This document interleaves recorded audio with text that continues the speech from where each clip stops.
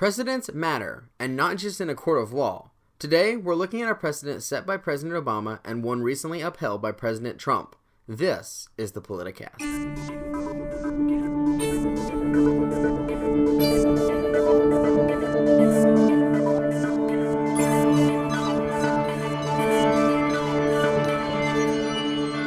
Welcome into the Politicast, the political talk podcast that takes a look at politics here in the United States and around the world through a lens of common sense. I, as always, am your host, Matt Young. Going into the weekend, President Trump's executive order that implemented a temporary halt to immigration was dealt a hard blow. The ruling of the Ninth Circuit Court of Appeals was a ruling which the court has no power to enforce, but unfortunately, it's being followed anyway. So let's take a look at the facts. So the first thing I want to look at here is a U.S. Code, Title 8, Section 1182, subsection F. And it deals with, and here's what the title says, suspension of entry or imposition of restrictions by President. So this is something that I first found, on lawfareblog.com. They quote this, but I'm pulling this, and my sources down below will mention this from law.cornell.edu, and it's pulling it from the U.S. Code text. And it says, quote, whenever the president finds that the entry of any aliens or of any class of aliens into the United States would be detrimental to the interests of the United States, he may by proclamation, and for such period as he shall deem necessary, suspend the entry of all aliens or any class of aliens as immigrants or non-immigrants, or impose on the entry of aliens any restrictions he may deem to be appropriate. So reading that sounds pretty cut and dry, at least to me it does, and it's pretty clear that President Trump has the power to do what his executive order what it stated, basically. That's the short of things. And so first, my claim that the court has no power to enforce it is actually correct. The court is actually usurping power and trying to hold themselves up as look at how mighty we are, how smart we are. We can defend, we can go against the president. Actually, you really can't, and this executive order should be followed despite what the court said late Thursday afternoon. But that's just one nail in the coffin, and during the course of this episode, we're going to go through several nails in the coffin as to why the court is definitely outside of its jurisdiction here. So let's go back to where I found this on lawfareblog.com. They quote that, quote, in the entire opinion, the panel did not bother to even cite this statute, which forms the principal statutory basis for the executive order. And I think this is very important and interesting to note. They left out something that is very important to this debate of whether this executive order is constitutional or not. They left it out purposefully, and that's really disconcerting because it's very easy to find. You Google it, like, can Trump do this? I did a Google search, can President Trump do it? And I found this even before I found it on lawfareblog.com. So it's not that difficult to find. Anybody has access to this. All they have to do is go and read it, and they realize, yeah, President Trump has the power to do that. And that doesn't mean people aren't going to disagree with him, or it doesn't mean people aren't going to like it, but he has the power to do it whether you like it or not. So that's something we need to keep in mind, and it's really interesting that the court didn't even bother to cite it. They just left it out purposefully because it does not fit their narrative. And that's very disconcerting, that the court is trying to act all high and mighty like they are the defining factor here. And I guess in a sense they are the defining factor, but they're a dishonest defining factor, to put it that way. So I guess that's, like I said, that's one nail in the coffin. Another nail in the coffin is like they didn't even cite it. They didn't even bother to bring it up. Now if we had a time machine, we could go back to December of 2015 to put another nail in the coffin. PolitiFact reports that Obama signed a law that, quote, contains provisions that restrict travel to the United States for people who lived in or visited Iran, Iraq, Sudan, or Syria since March of 2011. Again, this is quoted directly off PolitiFact's website. It goes on to say they must have a visa to enter the United States. They can't use what is known as the Visa Waiver Program, which allows a 90-day visit or 90-day U.S. visits to other foreign visitors. The law was soon expanded by Obama's Department of Homeland Security to cover Libya, Somalia, and Yemen. They were identified in the agency's announcement as, quote, countries of concern, a phrase that was used in the law. So, President Obama did pretty much the exact same thing that President Trump is now doing. President Obama set this precedent. And now the precedent is causing outrage, especially by the people who loved President Obama. And that doesn't make much sense at all. It's really actually quite befuddling. And so, but there are two main differences between what President Obama said and what President Trump's executive order says. So I want to point those out to you now in interest of being fair. Number one, these are two different sides of the political spectrum. We've got President Obama and President Trump. So when one side does it, President Obama, they're praised. Oh, it was such a great move. When President Trump has done it, he's been admonished, which is very saddening. I mean, heaven forbid that we actually look at things in a fair and unbiased manner. Not. And so that's the first difference. And yeah, that's more of a joke than anything, but it's true. It's very, very true, unfortunately. The second difference is that President Trump in several of his speeches has referred to these places as, quote, hotbeds of terror.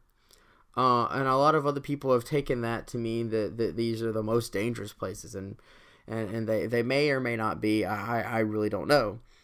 But the main difference is President Trump has referred to these places as hotbeds of terror, and President Obama only referred to them as countries of concern. So, two different wordings there. However, I do want to point out this. President Obama signed this law in December of 2015, and it reached back all the way to March of 2011. Well, if you're going to go from March 2011, that's several years. If you're going to go from 2015 to now, that's, a year and a half, 2 years, somewhere in there. So it's reasonable to assume that things have probably gotten worse. And that's just giving the benefit of the doubt as far as wording. But the wording really doesn't matter. They're pretty much both the same concept. So it's really like I said, that's the third nail in the coffin as far as precedents. The precedent had been set, and now it is being overturned. And like I said, the court didn't even have the power to overturn it. Moving on, one of the sources cited by lawfareblog.com is a tweet by a man named Eric Posner. Now, Eric Posner is a professor at Chicago, or the University of Chicago. He's a lawyer, and he shared this image that I'm going to quote here in a minute that makes some interesting facts, but it also provides a couple more nails in the coffin as far as the court's ruling and the narrative that is being pushed against President Trump's executive action. So the image says, quote, "The states argue that the executive order violates the Establishment and Equal Protection Clauses because it was intended to disfavor Muslims." Okay, that's strike number one, because as we'll soon learn, the word Muslim or Muslim ban is not mentioned even once inside this executive order. Strike number one. And then it goes on to say, in support of this argument, the states have offered evidence of numerous statements by the president about his intent to implement a quote-unquote Muslim ban. And in the image here, the Muslim ban is in quotes. Okay, so that's the strike number two for this image here, for this phrase, because President Trump did not refer to a Muslim ban as this guy Eric Posner would like for you to believe, or as the court would like for you to believe. He always referred to it as a temporary halt to Muslim immigration to vet out radical Islamic terrorists. And radical Islamic terrorists are different from your average Muslim. There's a huge difference that needs to be made, but the problem is that the mainstream media paints them to all be the same. They're either all radical or they're all peaceful, and they're not. just as there are Christians that are peaceful, and there are some Christians that have gone off the deep end. You can't paint us all the same. So, the mainstream media, who claims to be so welcoming and so accepting, are the ones pushing this narrative that they're either all one side of the spectrum or they're all the other side of the spectrum. And so, that kind of blows up in their face there a little bit. But it goes on to say, as well as evidence they claim suggests the executive order was intended to be that ban. Well, it wasn't, as we'll soon see. But he goes on to say, including sections 5B and 5E of the order. It is well established that evidence of purpose beyond the face of the challenged law may be considered in evaluating establishment and equal protection clause claims. So he wanted us to look at sections 5B and 5E of President Trump's executive order. So we're going to do exactly that now. So sections 5B and 5E. Here is 5B. Upon the resumption of United States Refugee Admission Program emissions, that's USRAP, the Secretary of State, in consultation with the Secretary of Homeland Security, is further directed to make changes to the extent permitted by law to prioritize refugee claims made by individuals on the basis of religious-based persecution, provided that the religion of the individual is a minority religion in the individual's country of nationality. Where necessary and appropriate, the Secretaries of State and Homeland Security shall recommend legislation to the President that would assist in such prioritization. Okay, so basically what this says is, hey, if anybody is being persecuted based on religion in their country and they're a minority and that's why they're being persecuted, we want to see if we can expedite that process because we want to take care of people. Now, this is contrary to what a lot of people have said about Trump. He said he doesn't want to take care of people. He doesn't want to do that. He just wants to leave them out in the cold. And this flies in your face. If you're one of those people that has argued that President Trump does not want to take care of people, read this. He wants to take care of people, but he's saying, I want to take care of people, especially if they're being persecuted based on their religion. Because I don't know if you know this or not, but freedom of religion is something that we hold pretty near and dear to our hearts in this country of America. It's one of the freedoms that we talk about pretty regularly. And I personally think it's very important, as do many other people who are talking about the very same issues that I'm talking about here. It's very important. So Trump is just reaffirming that that's important and that we do want to take care of people, especially when they're going through that. The other thing to point out here, it says, to the extent permitted by law. Well, everybody is busy wanting to talk about how Trump is circumventing the law. He's trying to go outside of the law, outside of his power. He's not. It makes the note here, to the extent permitted by law. Like, hey, we realize that we're under the law too. But of course, a lot of people want to make it out to be that Trump thinks he's above the law. No, especially that little line just shows that he doesn't think that. So that blows up in your face. That's another nail in the coffin. So yeah, it's standard boilerplate stuff. And then we'll go on to section 5E. And there's a lot of stuff in here that I want to focus on that's really important. This section is the important part. And really, once we read it, I think you'll see that that Eric Posner had quite some audacity asking people to look at these clauses, because both of these clauses almost entirely refute his argument. It's quite hilarious. So 5E says, notwithstanding the temporary suspension imposed pursuant to subsection A of this section, the Secretaries of State and Homeland Security may jointly determine to admit individuals to the United States as refugees on a case-by-case basis in their discretion, but only so long as they determine that the admission of such individuals as refugees is in the national interest, including when the person is a religious minority in his country of nationality facing religious persecution. When admitting the person would enable the United States to conform to its conduct to a pre-existing international agreement, or when the person is already in transit and denying admission would cause undue hardship and it would not pose a risk to the security or welfare of the United States. So there was a lot there that I'm going to stop and go over. I wanted to get it all read so you could hear all of it. And now I'm going to go back and look at the bits. I've got several bits highlighted here. I'm going to go back and look at them bit by bit. So first, when this was reported, when it was rolled out, we heard that it was a total shutdown of immigration. Nobody was being let in from these countries. Yet this line where it says on a case-by-case basis in their discretion, that flies in the face of anybody that reported that, because it shows that it wasn't a total shutdown from these countries. It was hey, here's what we're saying. You need to do this, but we do realize that there could be a few cases that are contrary to what we're saying that makes sense. So do this on a case-by-case basis, and let the border patrol, the border guards, do this in their discretion. So that's really important to keep in mind. But then it goes on to say, but you have to determine that the admission of such individuals as refugees is in the national interest.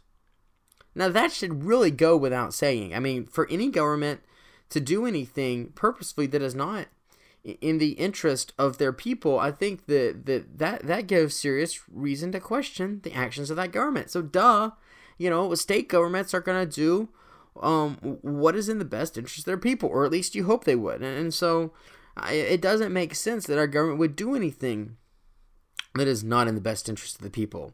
And of course, we've seen that there have been cases where they have done that, but it should go without saying that the government should do what is in the best interest of their people. So nitpicking over that statement is really quite immature. And then it goes on to say, if the person is a religious minority in his country of nationality facing religious persecution, like it mentioned in 5B, the same language that, hey, we want to expedite that because we know that they're going through persecution. It also says that if the person would enable the United States to conform to its conduct to a pre-existing international agreement. So it's basically saying, hey, if we already have this agreement, we're not just gonna sweep it under the rug. We're gonna deal with it. We'll address it. But then here's the really interesting part, and I think this is the most interesting part of this section to me. It says, or when the person is already in transit and denying admission would cause undue hardship. So we heard when this was first reported that thousands and thousands of people were held up at airports and other points of entry into the United States. And we heard that they were delayed for days, and some articles reported that they would be held up for weeks.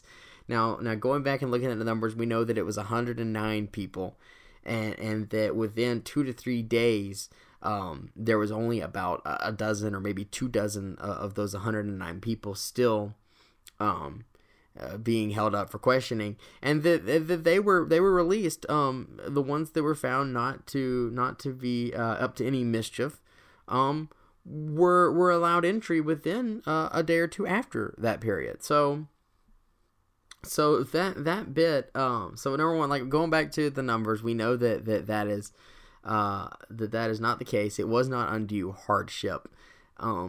But people were saying that, well, everybody's being held up. And so when you go back and you look at the fact, though, that it was a case-by-case basis, and the person was already in transit, then yeah, we dealt with that. And that's what was happened. But the media, everybody else was reporting that it wasn't that. And that's, again, go back to the dishonesty that's out there. I know I've talked about that a lot lately. The dishonesty is unreal how rampant it is. So again, that's another nail in the coffin that for anybody that reported that it was a total shutdown and that's why people were held up, that flies in your face. In fact, it's now we now know that what caused that massive buildup of these thousands and thousands of people at the airport was an airline's software computer glitch. And as someone myself who works in that industry, I've been on the receiving end of a glitch like that where it messed me up or it messed up my schedule, and I've also been on the end that accidentally created that glitch, and so I know full well the power of that and what can happen, and for anybody that has been through that, it'll teach you real quick that you need to make sure that before you deploy any piece of software, whether it's a program or a website or anything, before you deploy any code like that, you need to make sure that it works in its intended manner. So yeah, that wasn't reported. That was not reported. So yeah, that's another nail in the coffin. So here is what it all boils down to. The court did not have any precedent set for a case like this. This is the first time that a ruling like this has ever been issued.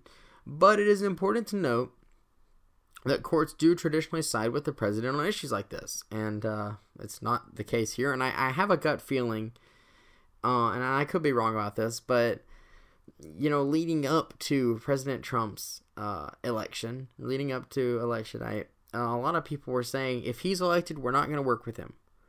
Period. We're not going to work with him. The Democrats said it. Hillary Clinton said it. A lot of the people who just didn't want Trump, a lot of people didn't want Trump or Hillary, but a lot of people who were in that kind of section said they weren't going to work with him. So I have a gut feeling that this judge may be one of those people, and that may be why this ruling has been stated in such a way. But it is also, again, important to note that if this goes to the Supreme Court, it's likely they will rule in Trump's favor, and the ban or the temporary halt to immigration will be reinstated. So that's on the court side. But what about on Trump's side? Well, President Trump can do what he did. We learned that from the U.S. Code. And so for anybody that has been really concerned of, can he do that? Can he really do that? Well, yeah, he really can't do that. So yeah. And for the people who have been really concerned and have expressed concern that Trump has too much power, well, President Obama did the exact same thing. And President Obama had just as much power as President Trump has. So where were you then? Why weren't you upset when President Obama had this much power? And again, like I said at the beginning, precedents really do matter. Obama was the one that set this precedent. His order was almost identical. So it begs the question, why is President Trump being so viciously attacked for it? Especially by the people who loved Obama. It really doesn't make sense. Then again, a lot of the politics that we see nowadays don't make sense. So that's it. That's all the time that we have for this episode of the Politicast. I thank you for listening, and I do hope you enjoyed it and learned something. And I hope you'll come back and listen to us next time, as well as check out our articles that we publish here on the website and on Apple News. And while I'm on that topic, let's talk about where else you can find us. You can subscribe to the RSS feed on the website. That is thepoliticast.com. There's a link to that down below. You can listen to us on SoundCloud. The podcast is also on iTunes. We put out Twitter posts, so we'll let you know when every episode or article goes live. Like I mentioned, we're on Apple News.